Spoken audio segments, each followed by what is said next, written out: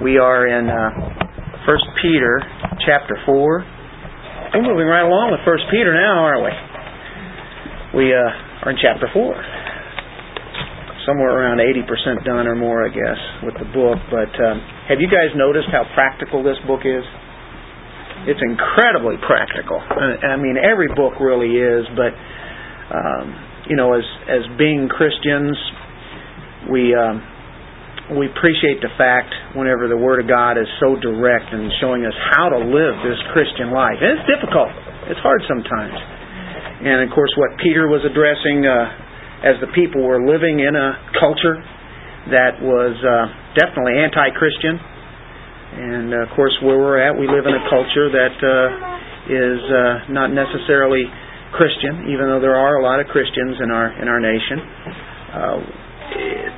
First Peter shows us how to live at home, how to live in the culture, how to live in the church, and how to use gifts.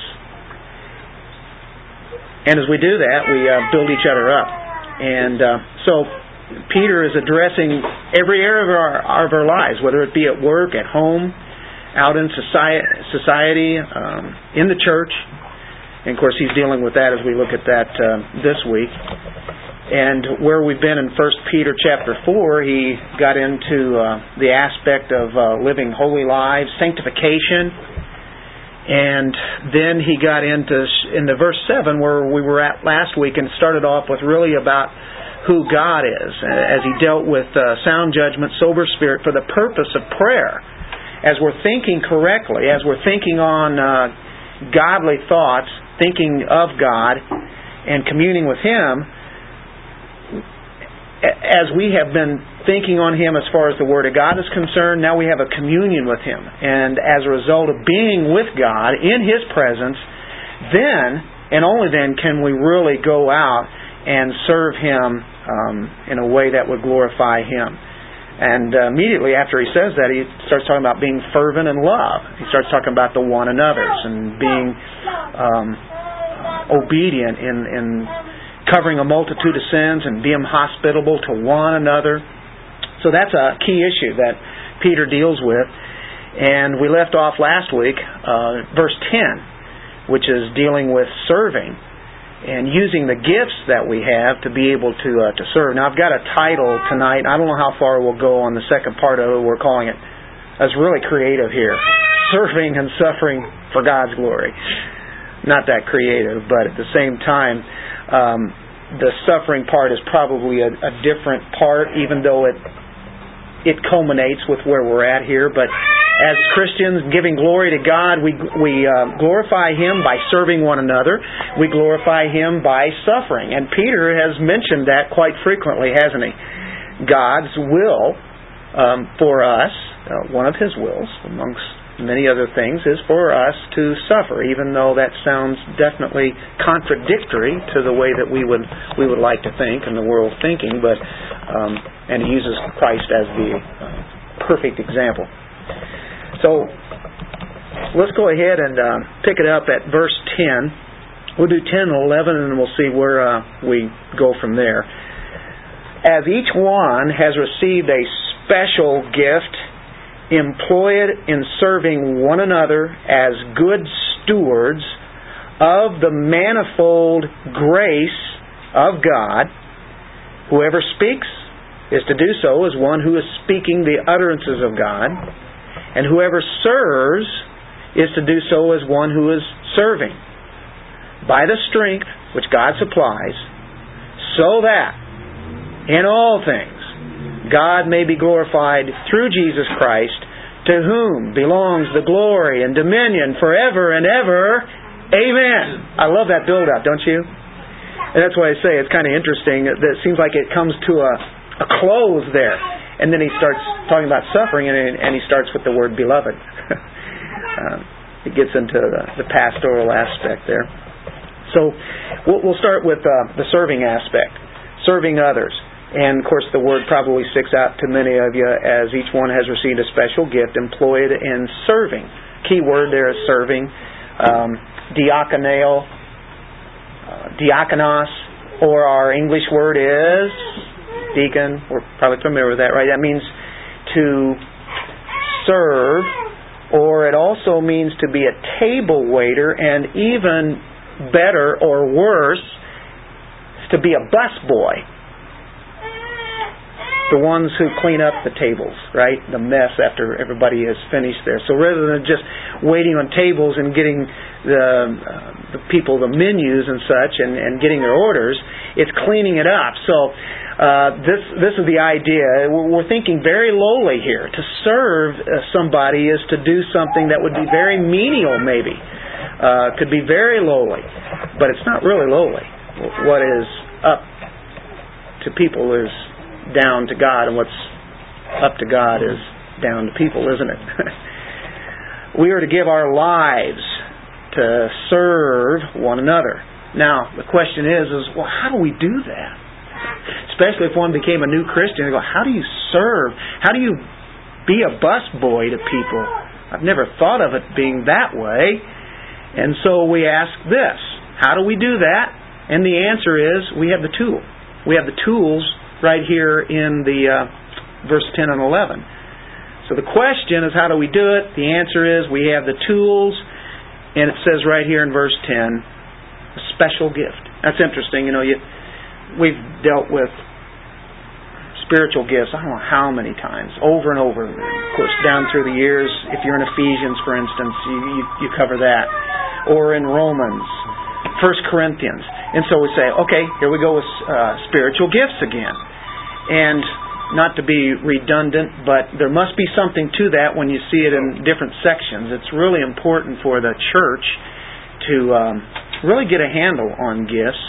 And not that you will necessarily always know exactly, say, that's my gift. You may not know exactly what it is. It might be a culmination of all of them. So, I don't know how much we're going to touch on this. It might be so repetitious, but at the same time, it's a good reminder. And that's what Peter does so often. I think in 2 Peter he says, I write these things to remind you of these, right? And the Word of God does that quite frequently. So I don't apologize for God's Word. I'm just saying I hope that I can get some different kind of thoughts. I search different people trying to think of, okay, how can I say this differently than the way I've said before, although it means the same thing, but to make sure that we can kind of tune in on it. But I don't know if that's going to work or not, but it doesn't matter. What God says here does, though. As each one, now here's the extent of the gifts, each one, that means it goes to everybody. Anybody who's a Christian, we know this, has a gift, has a special gift. Each one. Go to 1 Corinthians 12. That's one of the chapters that you'd find spiritual gifts. You can say, hey, yeah, where are those chapters? Where are they at in the Bible about the spiritual gifts? I know they're covered quite a bit. Well, 1 Corinthians 12 is one of them. Romans 12 is easy to remember too. 1 Corinthians 12, Romans 12, Ephesians 4, and our 1 Peter kind of talks about it, even though it really doesn't give a list there, but of course, same kind of lesson. In 1 Corinthians 12:7, but to each one is given the manifestation of the Spirit for the common good. And the context in this chapter 12, spiritual gifts. Each one, everyone, all Christians. Literally, you are one of a kind. Literally, each one. Even though we're in unity, we are together, and yet we are individual. That's the beauty of Christianity and the body of Christ. We're all different, but yet we are one. The idea here is peculiar. You like that idea? Does anybody here like the idea of being peculiar? Oh, in the regular English language, I don't know, it doesn't sound so good. I already feel peculiar enough, right? I don't like to think of myself that way. We're unique. Is that a better word? I like that word better. We are unique. Very unique. Matter of fact, there is no one like you in all this world. Now, it's interesting.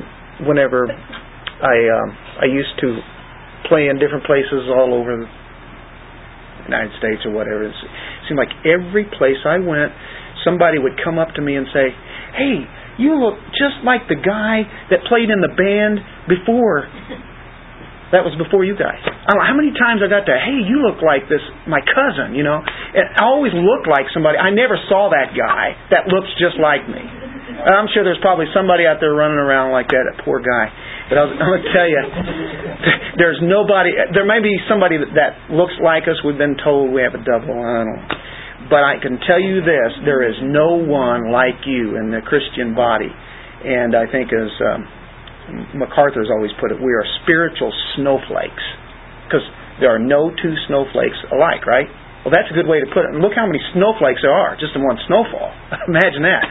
Well, here are Christians that are spiritual snowflakes. There is nobody like you. Nobody. So, a believer is absolutely peculiar or unique to other believers and to anybody. I think a good way to understand it. Julia, do you do oils and such anymore? You still paint, right? You have a palette or whatever, right? You have different colors there. Basically, not a lot of colors, but primary colors basically. And to get the colors you want, you use all of those, and you have that one blend. And there's no artist that's going to do exactly what you're going to do, right? So a really good example, you take those colors and you come out with a unique thing that you were looking for. You're designing that. So you take your brush and you paint what that is. Well, what God does is He takes this brush, this palette, dabbles in with different paint in a sense, and He paints you like nobody else. Yeah, DNA, right? Yeah. That's right. And so that's amazing to be thinking, I'm glad that there is not another dentist running around. I'm glad for other people. But it's good to know that, people are people and they're very much alike. Most Christians are alike in a lot of ways, but still yet we have that difference. And I think it's really cool that God does that, in that we are individuals, but yet we are to be so close together in the body of Christ. I mean, what other thing can be like that? Really can't. Like-minded. Be thinking the same way. Thinking the way the Word of God is. And it takes a lifetime to be that way. That's why in Ephesians 4, when he talks about the gifts, there are pastors, teachers, prophets, and such. And the apostles he started with, and gets on pastors and teachers. But they're there to equip the rest of the body so that they go out and equip each other, or they're able to go to the lost, just different ways. We're equipping each other in that sense and using that kind of gift. And so anyway, we're distributing that out. We're each one doing it universality and individually. It's interesting. The word for one another, and if you go to Ephesians 4:7, we haven't gone to Ephesians yet, but there's an interesting Greek word there. And I wouldn't ordinarily even mess with it, but I think it's kind of interesting.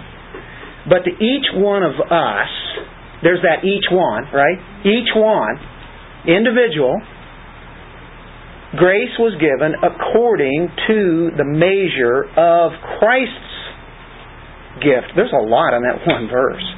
There's a lot in there. And we're not even going to concentrate on that verse very much. We might have to a little bit. The idea of each one, there is a Greek word there. And whenever I put that there, what do you guys see already? I'm going to put an S there instead of a T. Each one, individual, unique, peculiar, odd. The word in the Greek is idios, and obviously we probably are related to that word there in the English, idiot.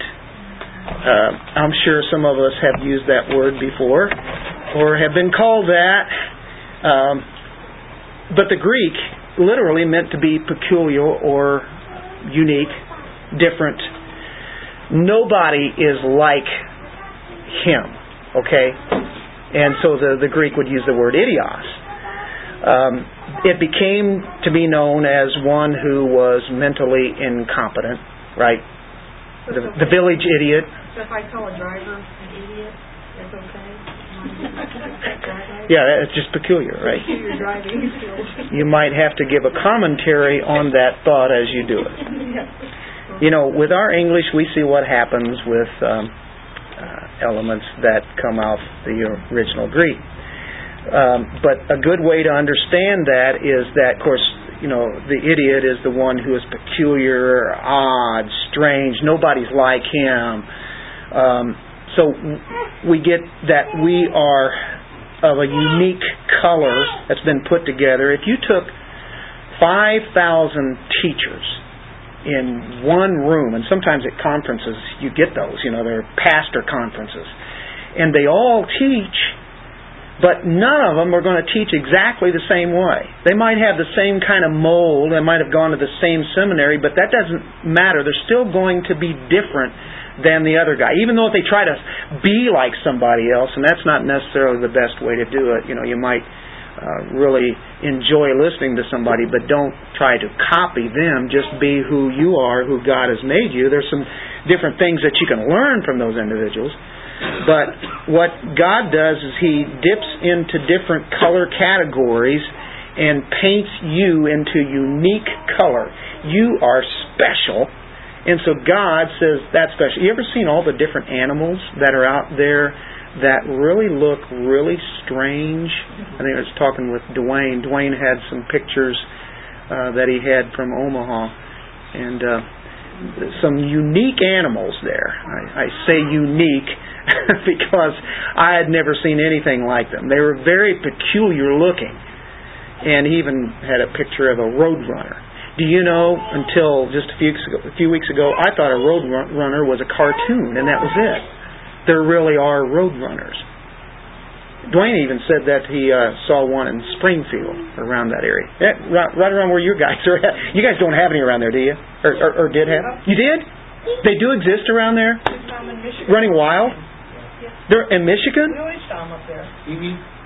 Dennis doesn't get out much. That's unique. Because of that, I must be an idiot. Okay. Well, everybody's seen that. Okay. Anyway, God makes us so unique. And then He gives us a measure of Christ's gift. Now that's in Ephesians 4, right? Ephesians 4:7. So I'm kind of comparing Ephesians there with our Peter. So you can go back and say, wait, where did you get the measure of Christ's gift? He measures out that gift in the perfect way, and they're all different. All completely different. You might have a gift of teaching, or you might have a gift of mercy. You might have a gift of service. You might have a bunch of those just kind of blended in together, and you do all those. There might be more than one thing. You know, most people think, there's just one thing. There's this combination of what God puts together, and you can't always pick them out individually. It doesn't matter. Just do what you do. You know? And that's kind of what He's getting at here. Hey, if you speak, well, do it. If you serve, well, do it. Get out and do it. But they vary. All of these different gifts, whether it be one that's a lot like another one, yet it varies. It's different. It's the measure.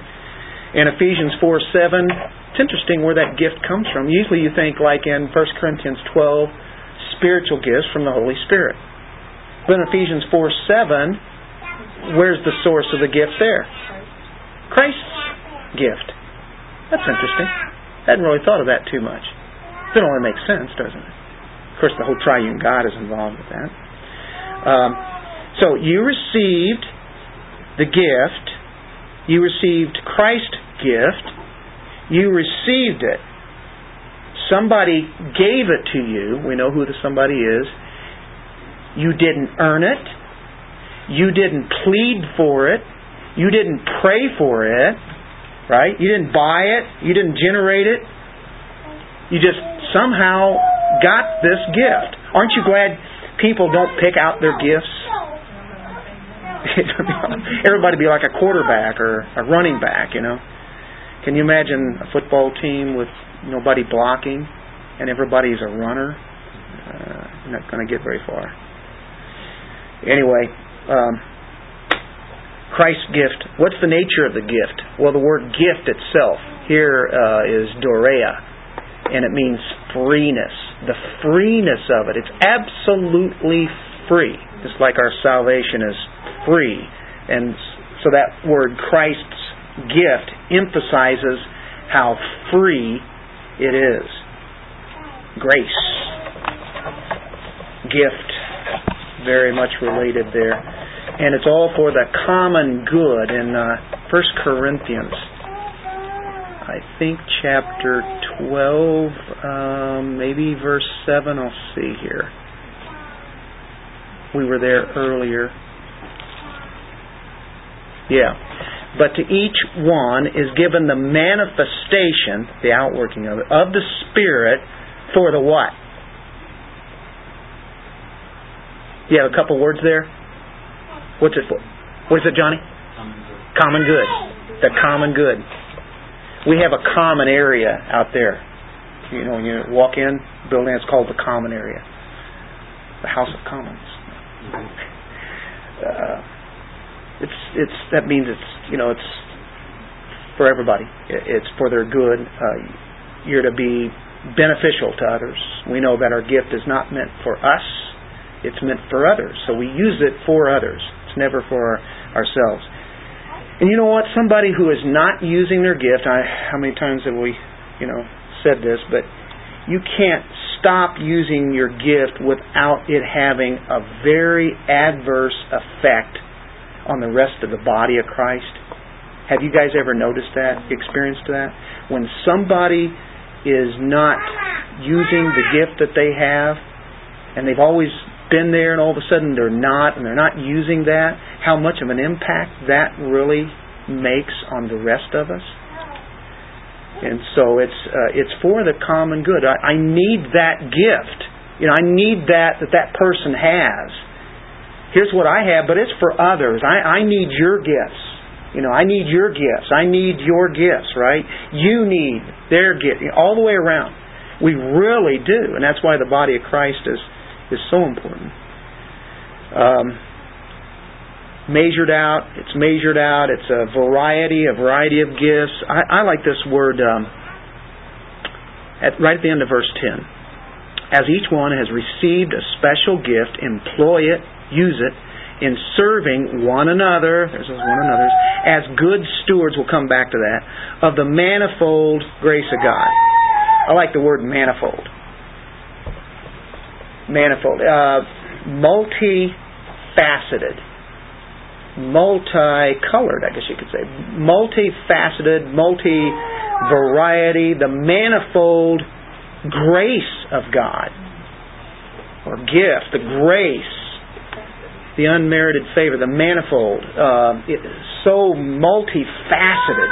A diamond, whenever the light hits it, it's multifaceted. It's manifold, right? I mean, it goes and scatters everywhere. The manifold grace of God. Zach, you're into cars, or used to be. What's a manifold for?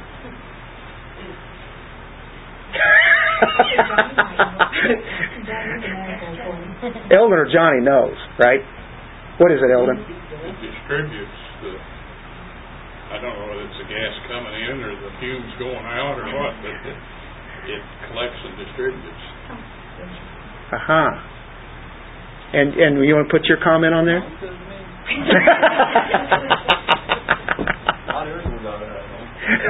So it's been distributed, right? Yeah.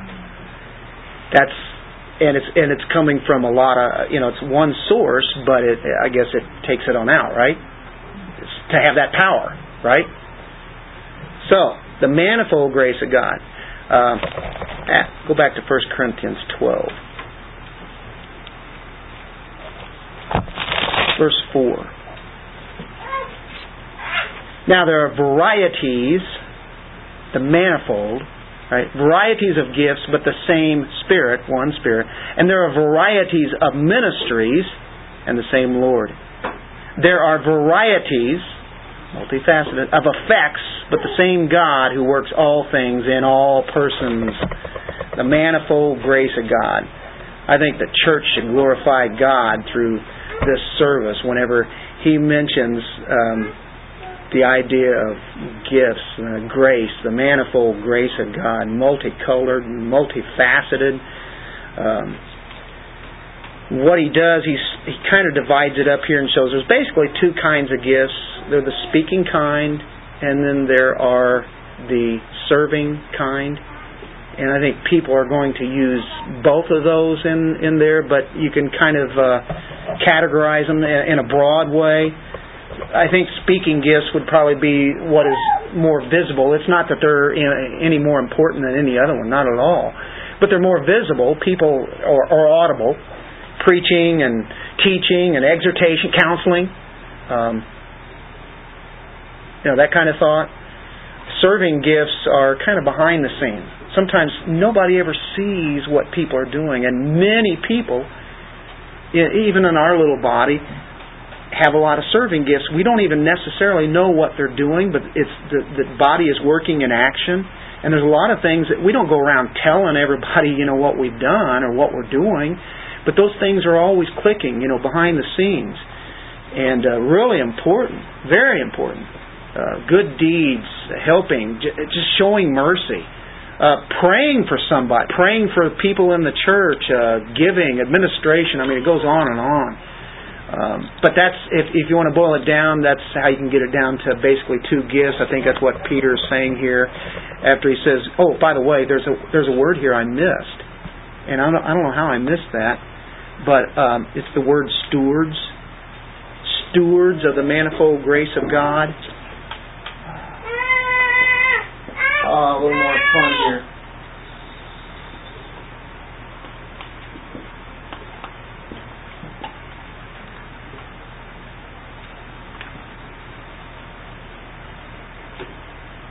We get our, that's oikonomos. We get our English word economy from that. That's still kind of tricky. What we're thinking of here is that if you deal with stewards, we're taking something and we're using it in a correct way. You can use this. Oikos is dealing with like a house, keeping a house in order, for instance. Okay, somebody who is making sure that they're taking care of that. Well, we have gifts that have been given to us, and we're to take care to use properly what we have. Make sure that we, it just doesn't sit on the shelf. We want to be able to use it because God has given it to us for others, and so therefore we are to be good stewards. We think of being stewards of money. Usually, that's what we think of, right? But this is being a steward of your gift, and so therefore, if you're not being a steward of your gift, you're actually in sin. You're not a good steward. It means you're falling short of that. So that's the idea. We're responsible for managing. That was a word I was trying to think of. Managing. A house manager. That's another way of breaking that word down. There's the economics. A house manager. Instead of just money, it's being able to manage that. Are you managing the gift that God has given you, right? Does that make sense?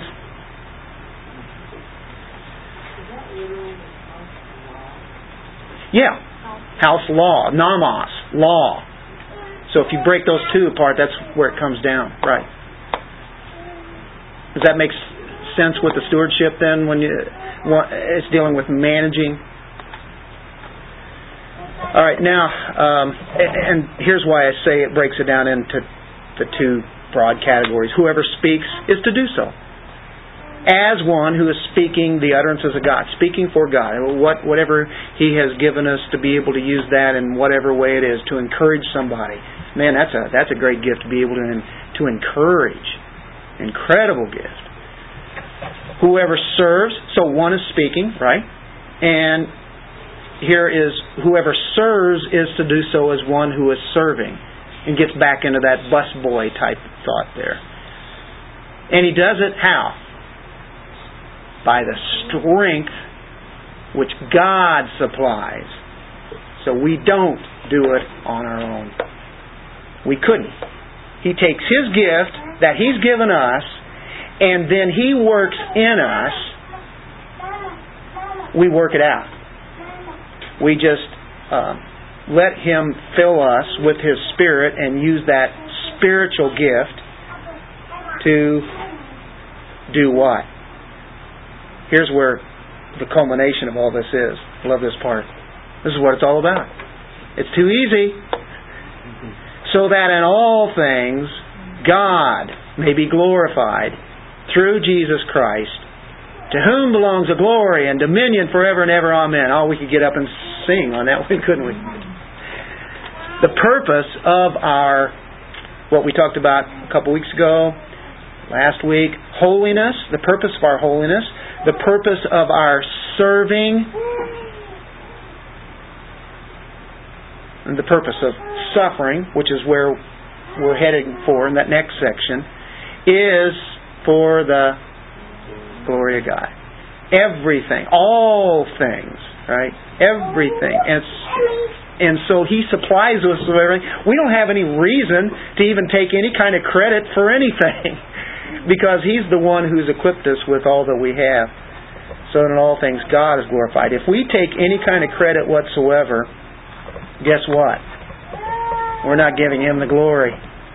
We're stealing the glory from Him. The intention of our holiness, the intention of our love, loving others, the intention of our service, that it may glorify God. This is what we call I think Bob had it last week, we call this a what? There's a song called this. Doxology. This is a doxology. And glory is dealing with doxology. Doxology, if you break that down, and that, our English is the Greek there, really. This is dealing with a word, and this is dealing with praise. That's a word of praise. Doxology. A word about praise, a word about glory is the idea. Verse 11 shows how we do it. It's through Jesus Christ, right? So in the end, let's say we were absolutely perfect and holy and righteous in our actions and activities. Before God, He sees us as that, but yet in our actions we still fall short. But let's say we have all of that, right? And we're out there just perfectly serving and perfectly using our gifts in every perfect way, this perfect gift that we do have. We still can't take any credit. Why? Because we have to give Him all the glory. I like the word glory because that is what our life is about. You can look in the Old Testament, New Testament, put the two words together and get a good idea of it. You can say, well, what is glory? You think in the Old Testament the word is kabod, and it's dealing with weighty, something that is heavy, or something that's, one has riches, one has power. You can think of a powerful king, right? He's weighty. Importance. A man who has the riches, the power, the importance, the influence. He's like a man of substance. He's weighty. He's a heavyweight. And so that's the idea of kabod. It's kind of a nuance of weight or heaviness. You go into the New Testament and you see this word doxa, and that complements what we have in the Old Testament, and it really has the nuance of a reputation or honor, something that is, when you think of God, you think of His inherent majesty, right? His inherent kingliness, His infinite worth. How about that? God is infinite in all of His worth, His excellencies. And so when you think of the New Testament and the Old Testament, you put those two words together, it really has a really good ring to it. His whole being is just intrinsic in the manifestation of His perfect attributes. Take all of His attributes, or as many as you can think of. You know what? Omniscience, omnipotence, goodness, and mercy, grace, love, holiness, or you think of all the different things about who God is and what He is in those attributes, put them all together, one great big package, and how there aren't enough words that can come up with all the attributes of God. But He manifests His perfect attributes, and it's expressed in Scripture by light, glorious light, brighter than the sun. Go to Matthew chapter 17. Matthew 17. How often, whenever we think of God's glory, do we think of the bright sun? And that's a good analogy. I mean, the sun at noonday, noontime, and it's as bright as it can be. This is the transfiguration, isn't it? And He is transfigured before them, Christ was, and His face shone like the sun, and His garments became as white as light. This is the best way that humans can describe it. What's the brightest thing we know of? Well, the sun, the bright light that is there. It's so bright it can blind you. Well, there is Moses and Elijah with Jesus as Jesus has been transfigured. And you're talking about, we think of those superheroes.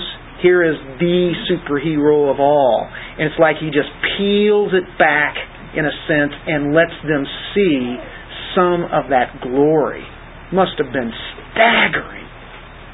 Peter and James and John, and Peter even said, hey, let's just pitch a tent. Let's just stay up here forever. This is great. They're basking in this glory. It must have been incredible. They were actually seeing it. We don't really see the glory of God visibly like that, but we do see it in the sense, in a spiritual sense, as Jonathan Edwards talks about so much, of seeing the glory of God through His Word. But here they really got a great glimpse, like the sun. Well, that's not the only place. Let's go to Acts chapter 26, and again we get somewhat of the same analogy.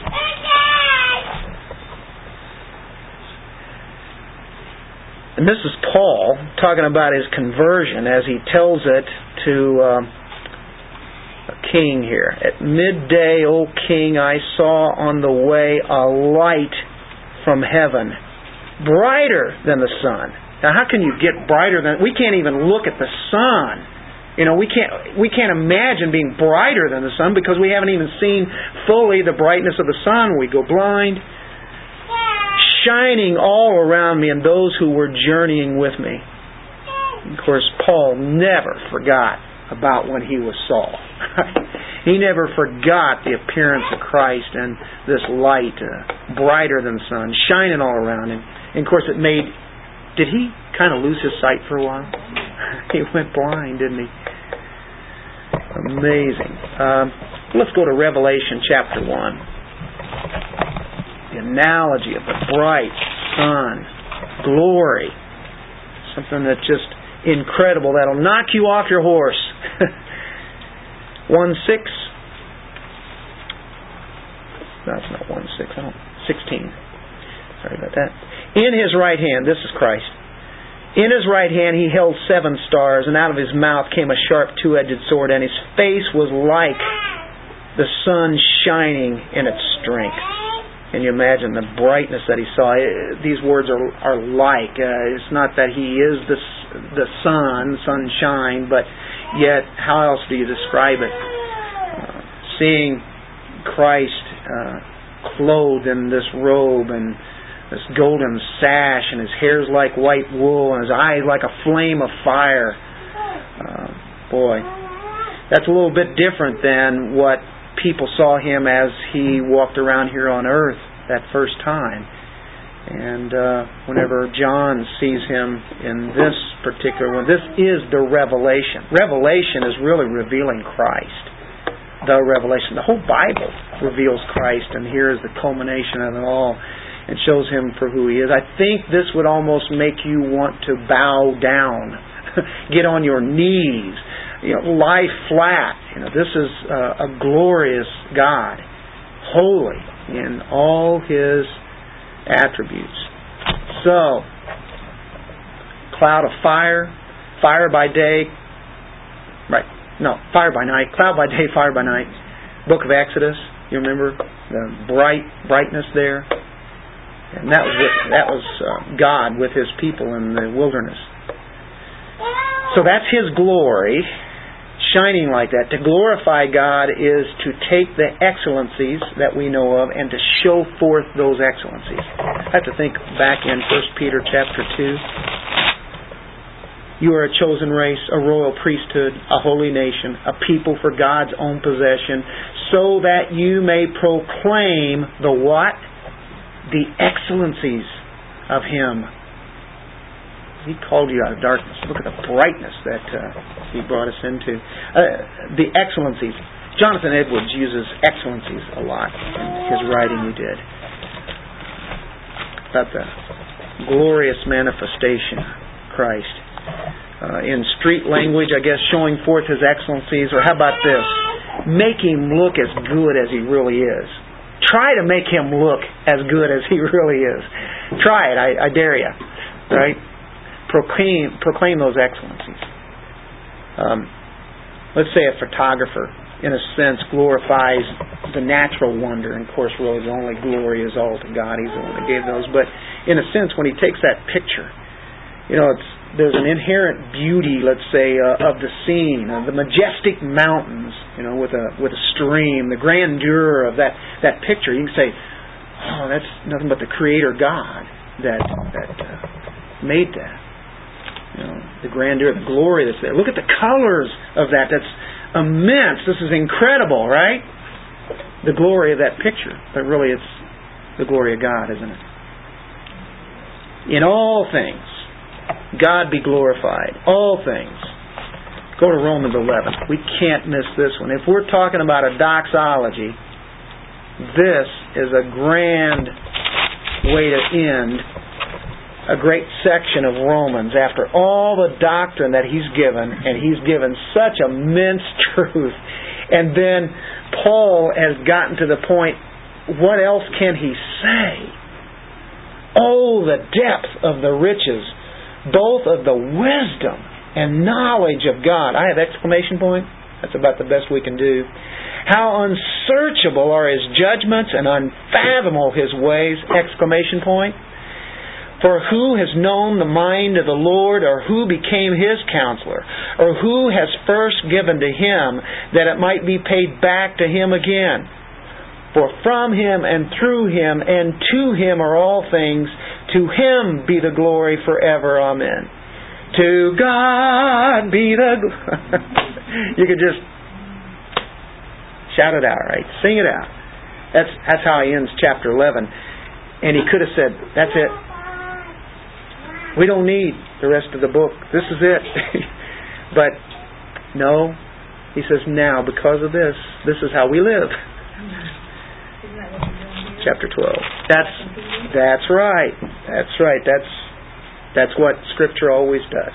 It shows who we are, what our position is, how we've been equipped, what we've been given. We've been given everything pertaining to what?